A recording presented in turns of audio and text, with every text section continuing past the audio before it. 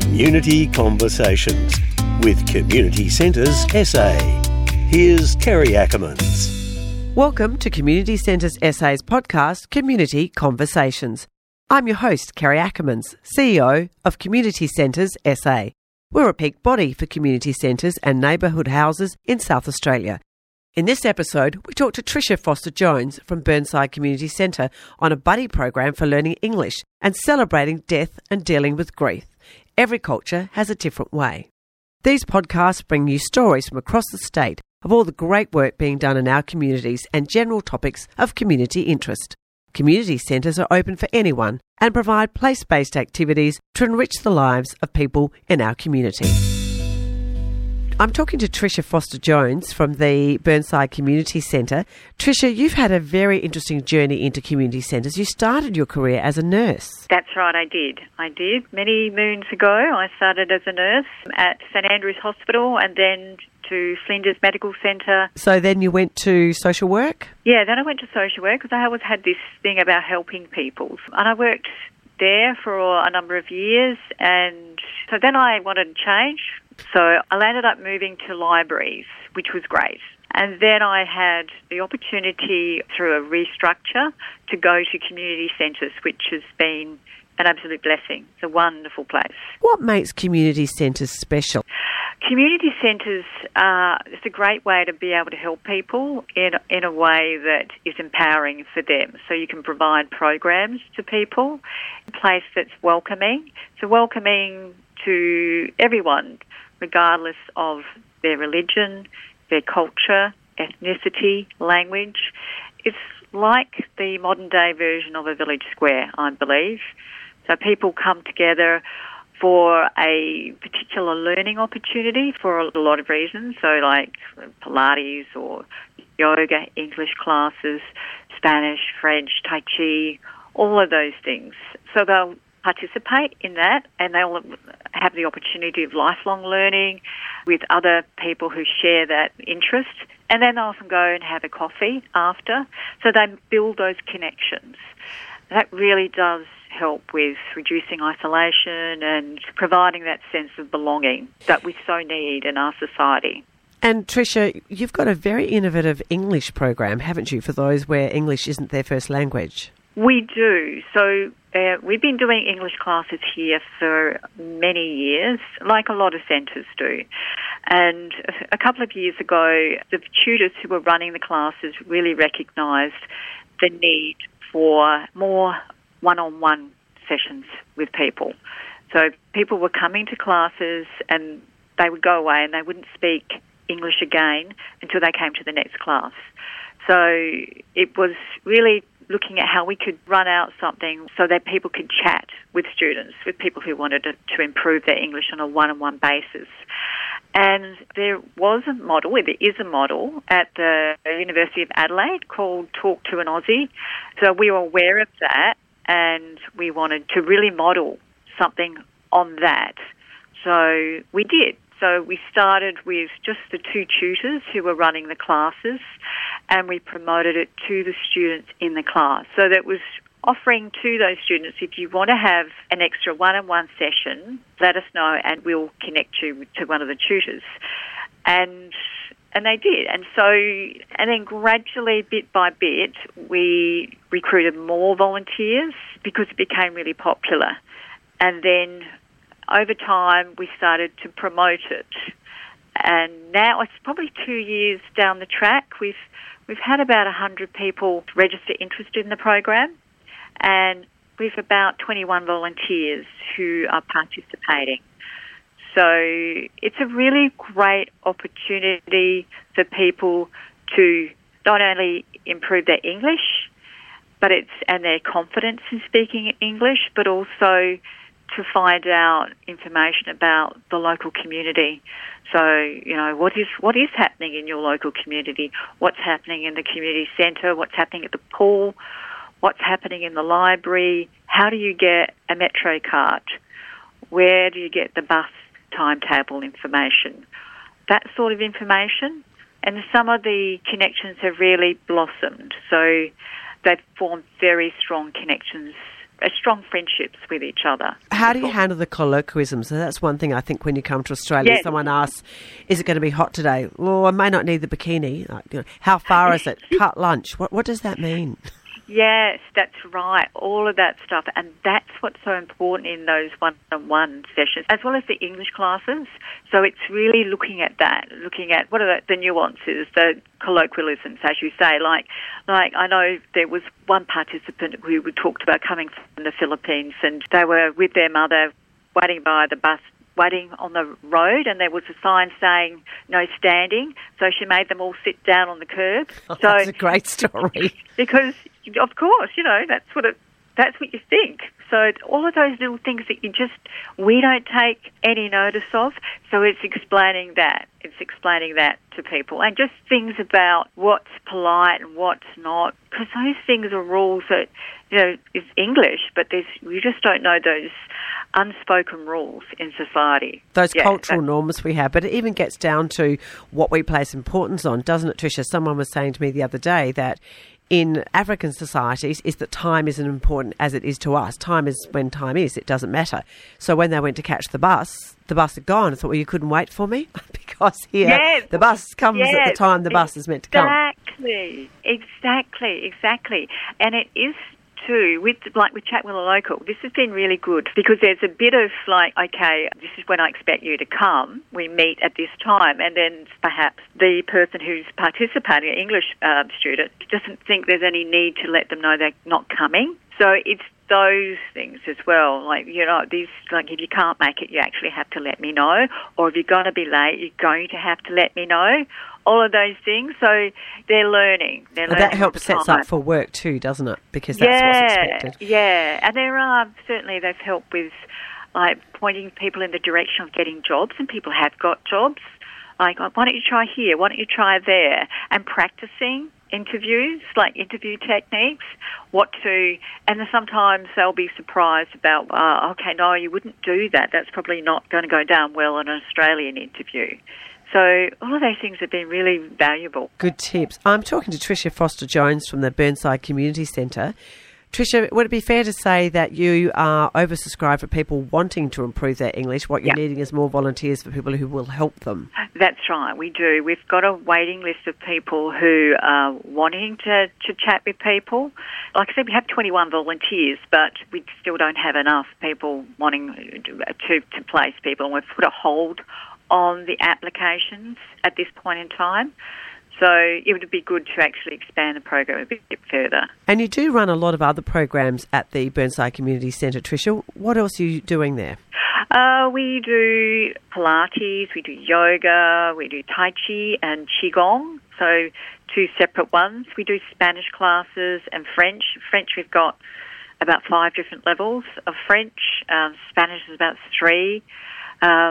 We've got something called Fit and Fab, a fitness program for seniors, and that's run by a couple of seniors. And one of the instructors, he would be mid-80s, and he's currently participating in the Masters Games. He's incredibly fit. That's very inspiring. He's still working. He's a chiropractor, so he works, I think, an afternoon every Friday. He's very active, and he really leads by example. 80 years old, and that's the great thing. Yeah, 85. That's the great thing about community centres, isn't it, Tricia? Is that it's open for anybody, any age range. People think it's just for older people, but it's really open for anyone. It is, and I think that's what I said about the village square, is that sense of community, and you see that with especially some of the other classes like the yoga and the Pilates, and the English is very broad. We have so many different ages come to the English classes. When we have people coming with the babies as well, it's intergenerational. So it's fabulous to see. It is a great place to work, that's for sure. And Tricia, I know you have a high migrant population within the Burnside area, and that led you and I to discussing a program that you'd like to bring in, which is about celebrating death, because it's done so differently with different cultures. Yes, that's right. So what we're looking at starting next year in our recently renovated Dulwich Community Centre, which will be open later this year, is a program which was sort of named Dying to Learn. So it's really looking at, or as you say, how different cultures and religions recognise and celebrate death. So, someone who's Muslim will deal with death very differently to someone who's a Buddhist, for example, or a Catholic, or someone who doesn't have any religion at all, or someone who's Irish will deal with it very differently. Well, they have the wake, don't they? There's a lot of alcohol and music and singing. Yeah, all of that, sort of party time, and time with the body as well. So in our society, we've recognised that it's really sort of pushed away. We hide it. It's sort of dealt with in hospitals. It's something that happens to someone else, but it does happen to everyone. And so we all are going to die. So this is an opportunity to really recognise that. So the first part would be looking at that, but also we'd be looking in that program at things like estate planning, funerals, how to plan your own funeral, and as well, what sort of options are there? There's compostable funerals, eco-friendly funerals. Thinking about that, having a front foot on that, rather than when it's the worst time of all, when you're grieving for someone very special. Would also be looking at grief and loss and palliative care and recording your stories. So getting in and recording your stories for family and friends, so once you've passed or once someone you love has passed, so that you have their rich histories, which can easily be lost. I know certainly for me, with my family's passed, you think, I wish I knew that, but it's too late. So, well, you think, Tricia, about when you have to write a eulogy. If you've not got that information, sometimes it's hard to gather that, particularly from an older person's perspective who've led a very rich and full life. How do you trace all of that back? So having those conversations are important, but also having your wishes respected as well, because if you don't leave that, but people often don't want to confront it. They think, if I don't talk about it, it's not going to happen. But if you don't do that, then you don't get what it is that you'd like to see, how your life should be celebrated. Exactly. So it is really important and empowering for that person. So that's the sort of thing that we want to do. And then potentially looking at a celebration at the end of the year with the Day of the Dead. The Mexicans they really celebrate death in a way that recognises it as a cycle of life. And you've been there to see this, haven't you, Tricia? I have. I've been to Mexico in a place called Pátzcuaro, and it's incredible going out at midnight between, from the November the 1st to November the 2nd to the graveyards, and you see all the families around the graves with their loved ones, and they'll decorate the graves with beer or whatever that person loved. Might be beer, might be even cigarettes, it could be lollies or lovely bread, and they'll have photographs, and it's a party atmosphere because they believe that the souls come back and walk with the living at that time. So it's a great sense of remembering. And very different to what we do here in Western society. So different. Yeah, and that's why you'll see they have things like the lolly skulls and things like that. So it's really, and the face painting, all of that. So it's recognising that we're not here forever. We're on loan, as you know, as they say, nobody gets out of here alive. So yeah, it's looking at that. So maybe we, whether we do something here, I don't know, at the end of the program, but I know there are different councils that do different things. Like Tricia have had a death cafe. Yeah, so it's looking at that. It's looking at how we can help the community deal with this very sensitive, important topic that all of us have to approach. We're all going to die. And Tricia, the next part of that I'd mentioned to you was about dealing with grief, because you have that ceremony and the funeral. Then after that, particularly in Western society, people will be, well, it's been a month. Aren't you all right now? How do you deal with grief? And everybody grieves differently. Exactly, yeah. So that would be something we would want to tap into as well. And a lot of these things, we can see also what happens from that. Is there something organic that evolves from some of these some of these sessions, whether there's a group that continues on? Because, as you say, grief is very different. Everyone deals with it very differently. And depending on who you are and your personality, your culture, your religion, all of that. I think I mentioned to you, Kerry, on the phone that when I went to Mexico, one of the friends I went with, her identical twin sister, and her mother had died around a similar time, and she had grieved intensely for them for years. And every time around the time they died, which was around April, she would just go into incredible depression. But after going to Mexico and seeing how they celebrated death, it sort of cured her. It's like given permission, perhaps, to be able to say, it's okay, you can move on now. Because that is a hard thing. It even happens with pets. I was saying I've lost my little dog of 17 years, which was very hard, because they give you that unconditional love, and it's a big hole in your life. Oh, absolutely. Pets are very important.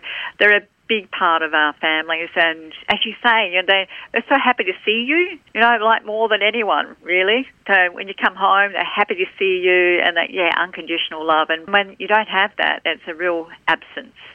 So it's dealing with that loss, that sense of loss. And sharing that with others, particularly if you live alone, it can be a big void in your life, but it's that sharing, isn't it? We don't help each other, and if you can open that up, then people would feel it could make connections they might never have had. Exactly. And you can heal each other. So certainly you can make connections with things that are similar. And grief and loss, I think there's a real opportunity there. And when we, in our society that is becoming increasingly more insular and isolated, I think, it's a good reason to look for more ways of connecting. And it's so easy now for people to do it online, send a text or a Facebook message. I can remember a friend of mine, her father passed away and everybody was putting all these messages on Facebook. I knew her very well, so I turned up with bottle of wine and we talked, and somebody said, I was very surprised, Kerry, that you didn't put a message on Facebook. I actually turned up, but that's, we think more about publicly, it's how you look and what you say rather than what you do. Yeah, that's so true. That's so true. So how we look to others rather than, and being there for people. And as you say, after a month, people forget. And they won't talk about it, whereas you don't want to not talk about the person or, your beloved animal. You actually want to talk about them, but they feel awkward and don't know how to bring it up. So I think this grief side is just as important. Well, Tricia, I'd love to see some funding for this, so I think we'll have to find out how we can get these programs up, so I'm sure that listeners will really resonate with this conversation today. Thank you so much, Kerry. Thanks for the time to be able to chat with you. Yeah, we're looking forward to it. Should be exciting. Thank you, Tricia. Thank you. Thank you for listening. Share the podcast with your networks and send us any feedback to info@communitycenterssa.asn.au. Community Conversations. For more information, check out communitycenterssa.asn.au.